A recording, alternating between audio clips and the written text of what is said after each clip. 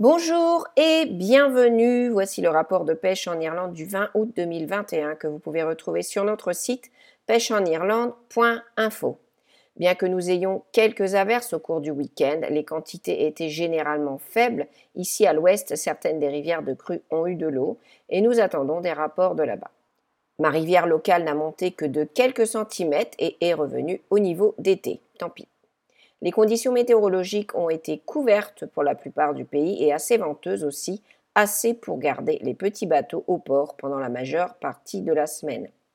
La pluie a donné un coup de pouce au petit système de crue dans la plupart des endroits et Costello et Fermoil ont bénéficié des premiers jets d'eau après une longue période de sécheresse avec de bonnes prises de saumon et de truites de mer alors que les poissons sont entrés en nombre dans le système.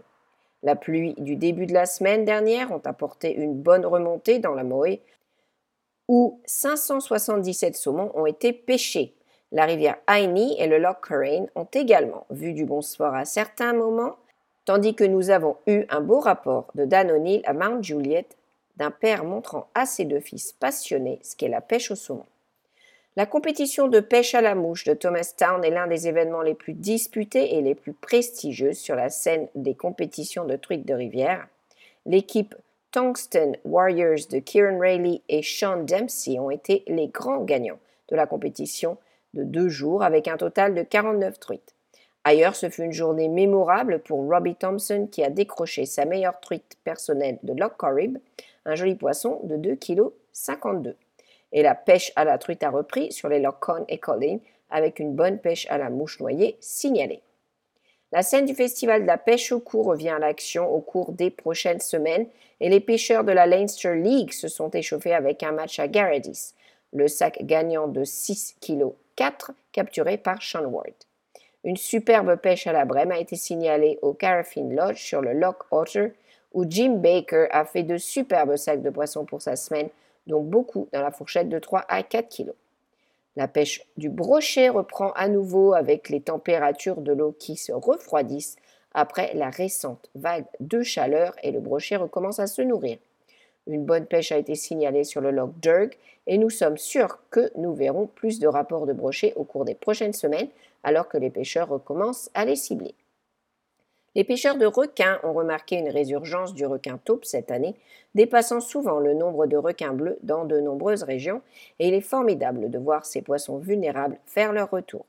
Les pêcheurs de Clare ont bien pêché le taupe, même s'ils ciblaient le requin au nez plat, un requin beaucoup plus gros qui ne s'est pas montré.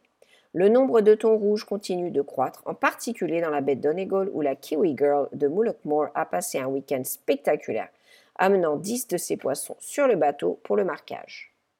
Cette semaine, cependant, nous laissons le meilleur jusqu'à la fin et c'est une fabuleuse truite de mer capturée par le pêcheur Johnny Byrne de Killybegs lors d'une sortie de pêche au bar. Un beau poisson de 70 cm, estimé à 3 kg, 3,6 kg, qui a été remis à l'eau en toute sécurité et qui fait notre prise de la semaine. Dans les autres nouvelles, hier, c'était la journée mondiale de la photographie. Pour célébrer, nous avons partagé quelques photos que nos employés ont prises lors de leur voyage en Irlande. L'un des avantages de travailler avec l'IFI est de voir de beaux endroits et nous sommes sûrs que vous conviendrez que certains d'entre eux sont magnifiques. Vous les découvrirez sur notre site. Aujourd'hui est la date limite pour soumettre une inscription au ministère de l'Environnement, du Climat et des Communications sur le projet de règlement sur les eaux salmonidées désignées. La date limite est 17h30 aujourd'hui vendredi. Il est donc encore temps de vous inscrire. Découvrez comment faire sur notre site.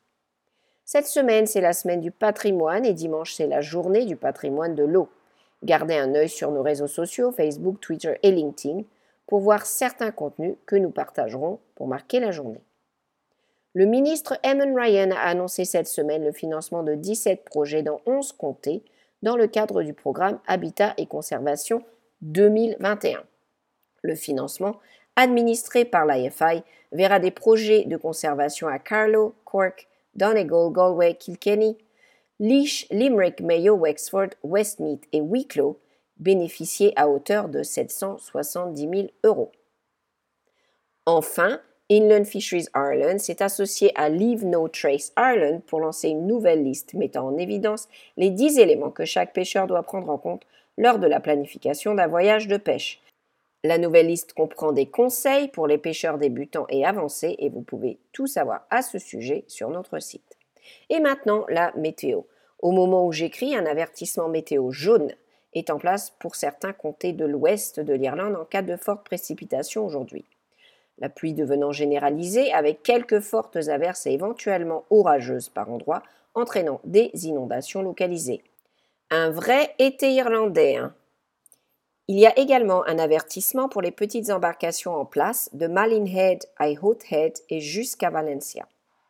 On continue avec encore de fortes averses demain, mais le temps devrait s'éclaircir au fil du week-end, les premiers jours de la semaine prochaine s'annonçant bien meilleurs, devenant principalement sec et plus chaud avec des vents légers, alors que la haute pression se développe près de l'Irlande. Cette goutte de pluie donnera un coup de pouce aux rivières et le meilleur temps offrira de bonnes conditions de pêche à presque tout le monde. Cela pourrait être une bonne semaine en prévision. Si vous partez en mer, n'oubliez pas de vérifier les marées.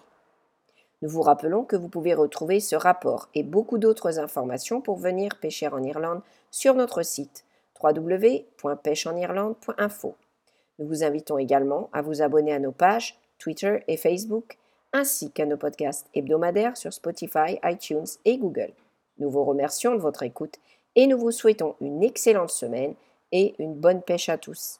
Goramagat agus slangofoy.